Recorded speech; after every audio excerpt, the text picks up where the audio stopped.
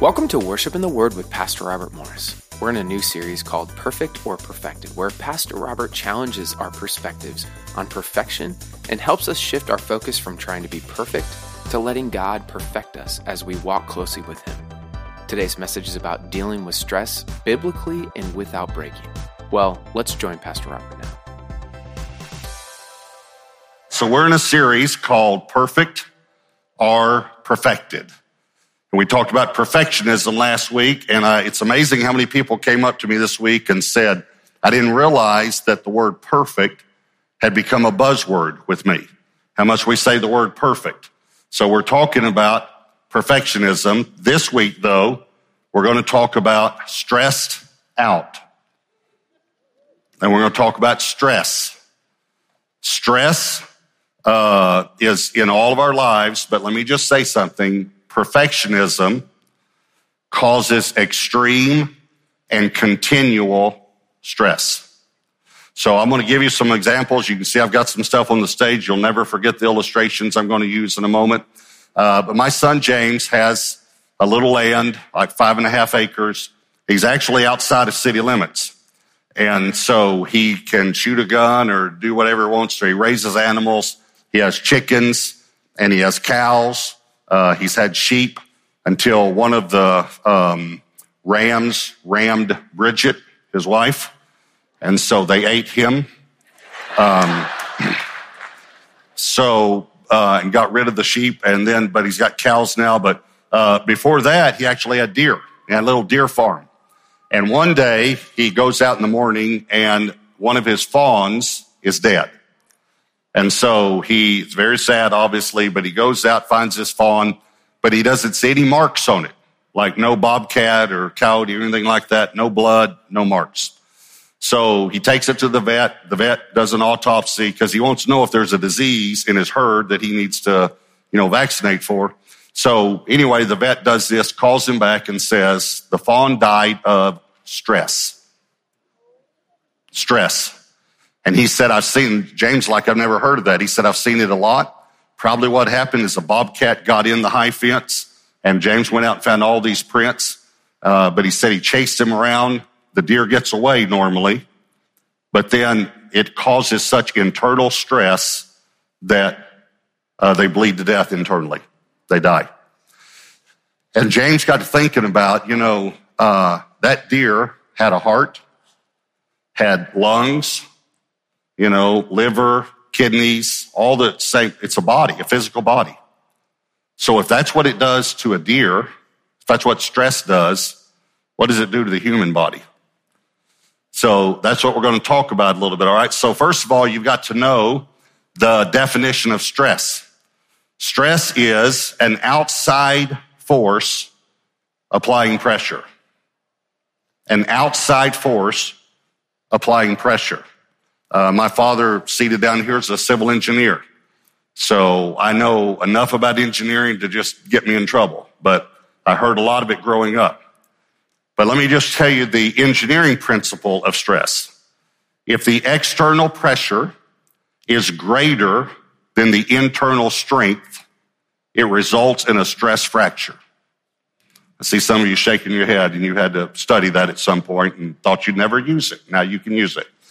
If the external pressure is greater than the internal strength, it will result in a stress fracture. And let me give you now where stress, the word, comes from. And I know I'm laying the foundation for you here.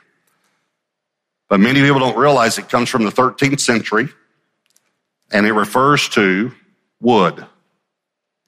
It's how they would, before it ever referred to human beings, it referred to how they would shape and mold wood. You would stress a board so that you could use that board in your building project, in some room or something like that. So you've got to think about this because stress is an external pressure. So I want you to understand something about stress. You don't do anything.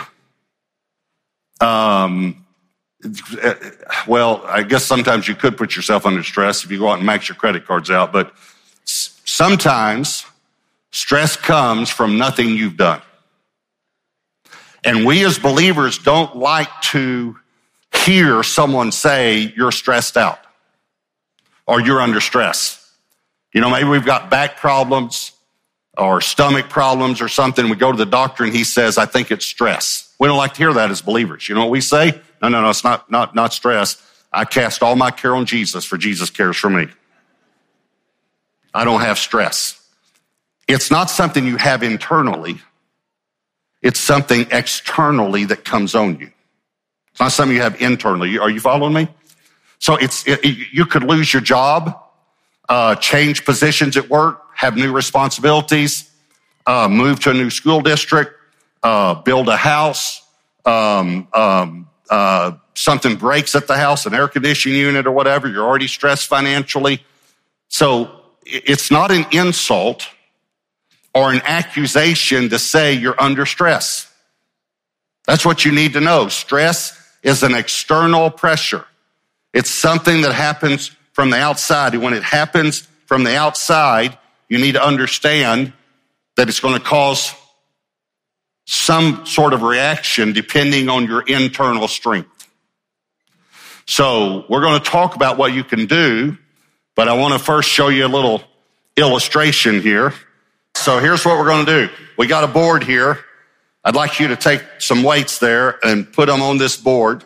So I want you to think about you've got a mortgage and you've got job responsibilities and you've got kids' activities and you've got a new boss at work.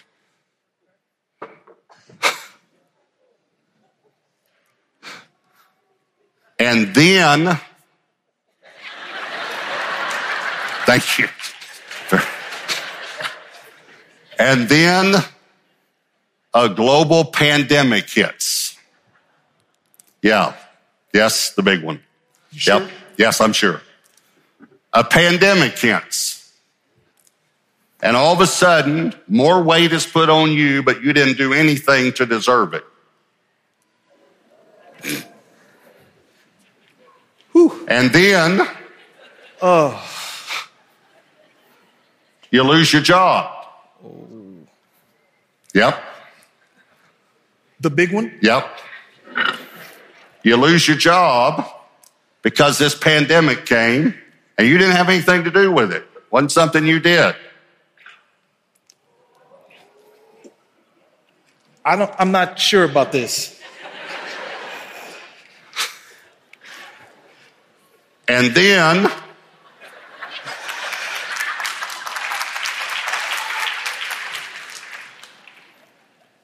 then we're also in a presidential election.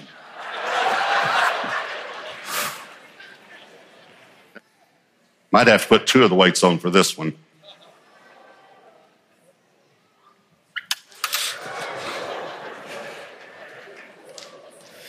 And then your husband wants to watch the debates.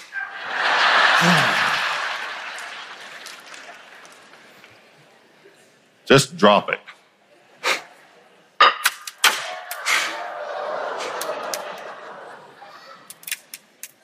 In engineering,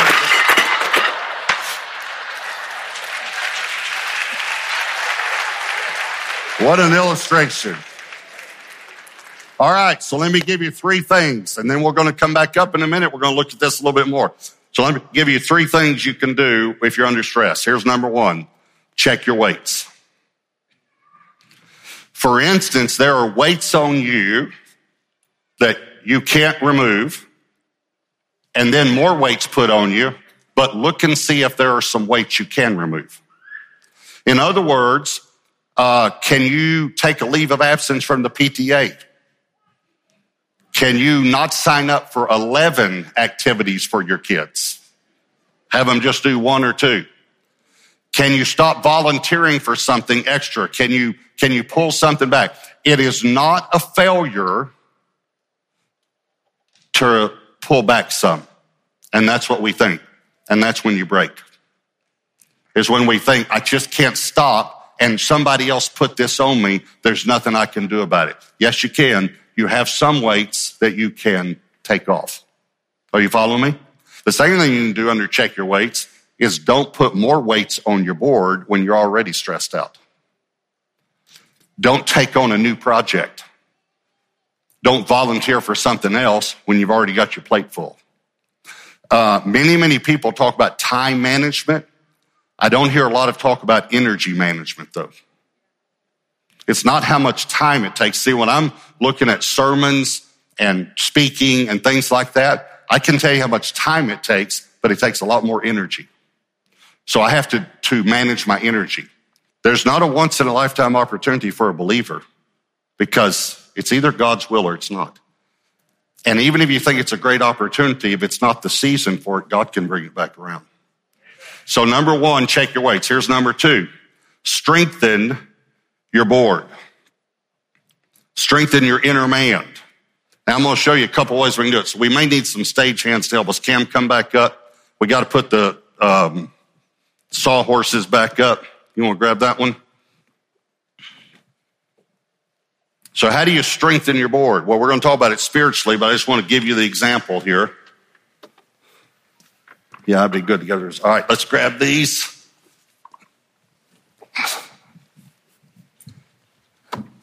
Now, we clamped them together so you could see.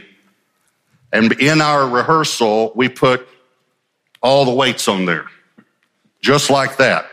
Think about when you get in a group, when you get in a good church, when you get in community, think about how you strengthen yourself. But the other thing is that when you get in a good church and you get in God's word, he can give you some God ideas.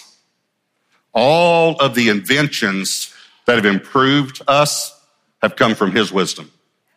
So one day a guy was looking at boards like this and thought, how do I strengthen those? Well, obviously you put more like this.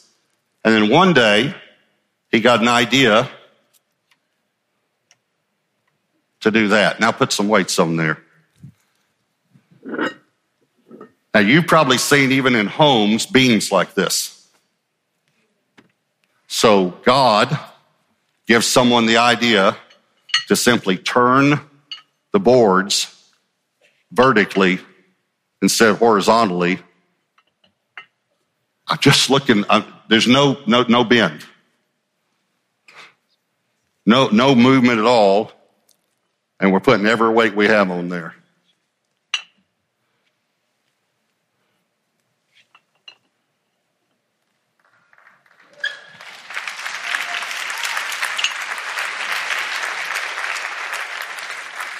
Okay, so how do you strengthen yourself?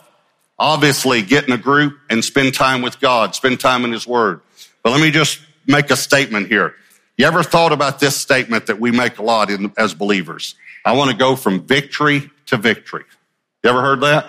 Okay, you have to have a battle before you can have a victory. So some of you might not make that statement ever again. Because what you actually said is, I want to go from battle to battle. But here's what I need you to know. It's fine to say I want to go from victory to victory because you are going to go from battle to battle in this world. You're going to have tribulation. John 16:33. In the world, this is Jesus speaking, you will have tribulation. But be of good cheer, I've overcome the world. This word tribulation, by the way, means pressure, outside pressure that hems you in. Romans 5:3-4, tribulation produces perseverance, and perseverance, character. So when we go through problems, character is produced in life. Now, I've got some good news for you. When you learn to handle small problems, you get a reward from God. Big problems. I know you're not thinking that's good news, but here's what people say a lot of times. They see someone who's successful, someone who has some employees or who's built a business or something, and they say, I'd like to have the problems that he has. Well, he started solving small problems and he got bigger problems. Scripture says if you're faithful with least or little, then you'll be given much. So if you're faithful with little problems, you get big problems. And by the way, if you ever get perfect at handling problems, then God will let you solve the biggest problem of all, which is sin. But none of us will ever get perfect, but the perfect one came. Handled every problem perfectly and handled the biggest problem this world's ever known. Sin. You only learn when your brain is aroused. The more stress in your life, the more you learn. You just have to learn how to deal with it. Every person falls, please hear me because we're talking about strengthening your inner man, your boards. Every person falls to his or her level of training, skill, and preparation. When you get a big opportunity at work, you're not going to rise to the challenge. You're going to fall to whatever level your skill, your training, your preparation is. But the good news is you can do something about your skill and your training and your preparation. So when the big opportunity comes, that's your level. Are y'all following me? I'm just really trying to help you in this area of stress, because stress comes no matter what we do. But what are you going to do when it comes? What are you going to fall back on?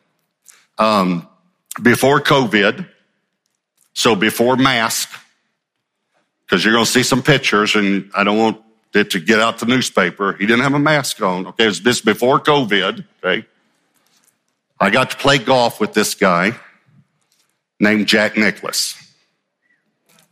I'm going to show you a couple pictures. There's Jack and I on the green, and then we're looking at a putt here. And then actually here is Jack telling me the line. And I made the putt, by the way, just so you know, 20-footer. Not to bring that up, though, but I did. Had lunch with him, played golf, had dinner with him. At dinner, there were several of us that got to play with him that day, that played golf that day. And so we were asking him questions. And he said, under pressure, every golfer reverts to his natural swing.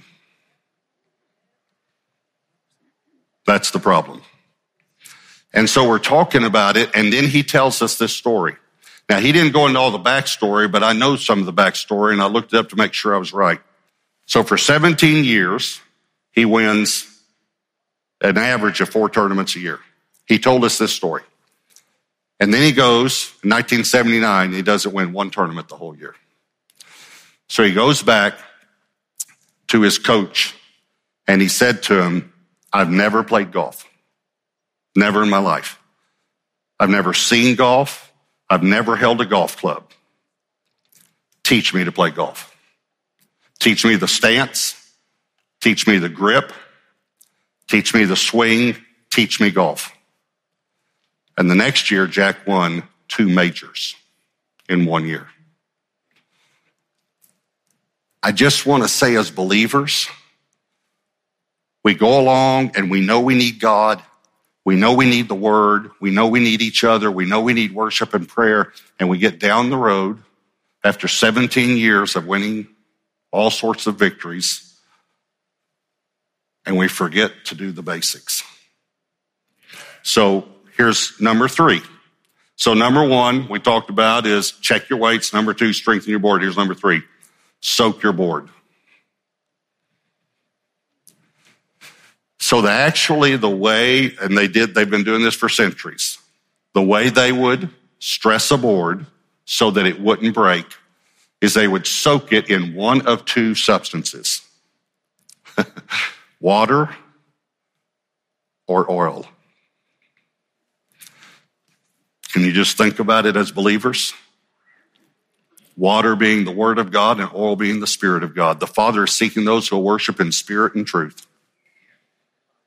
Soak your board. I got some pictures of some boards that they soaked in water. Look at these pictures here, how they bent these boards and they didn't break. It's pretty amazing when you think about it, that they could bend these boards simply by soaking them in water. And this last one, I almost didn't show because I think my wife's going to want to buy that now. So, soak your board. Spend time in the presence of God. Spend time in the Word. So, on sabbatical this past summer, God convicted me of something that I used to do that I'd quit doing. I took a 7-day time of just prayer and fasting, and I was worshiping and praying and spending time in the presence of the Lord, and the Lord corrected me.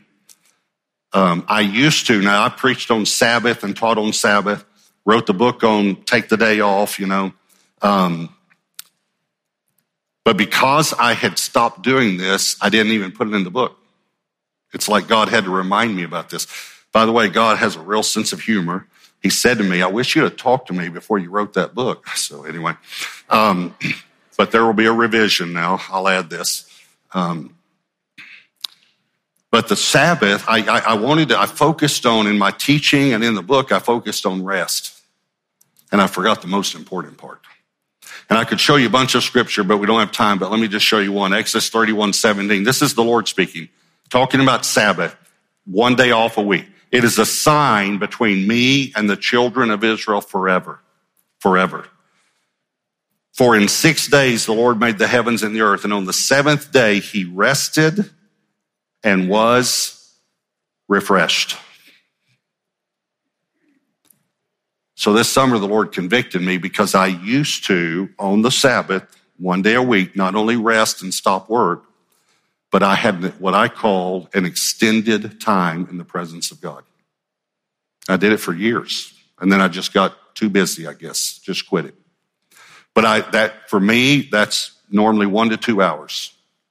And I put on worship, and I just spend time in the presence of God and just come at his feet. Now, I have a quiet time every day. It's 15 to 30 minutes. I pray and read my Bible every day. That's a spiritual discipline.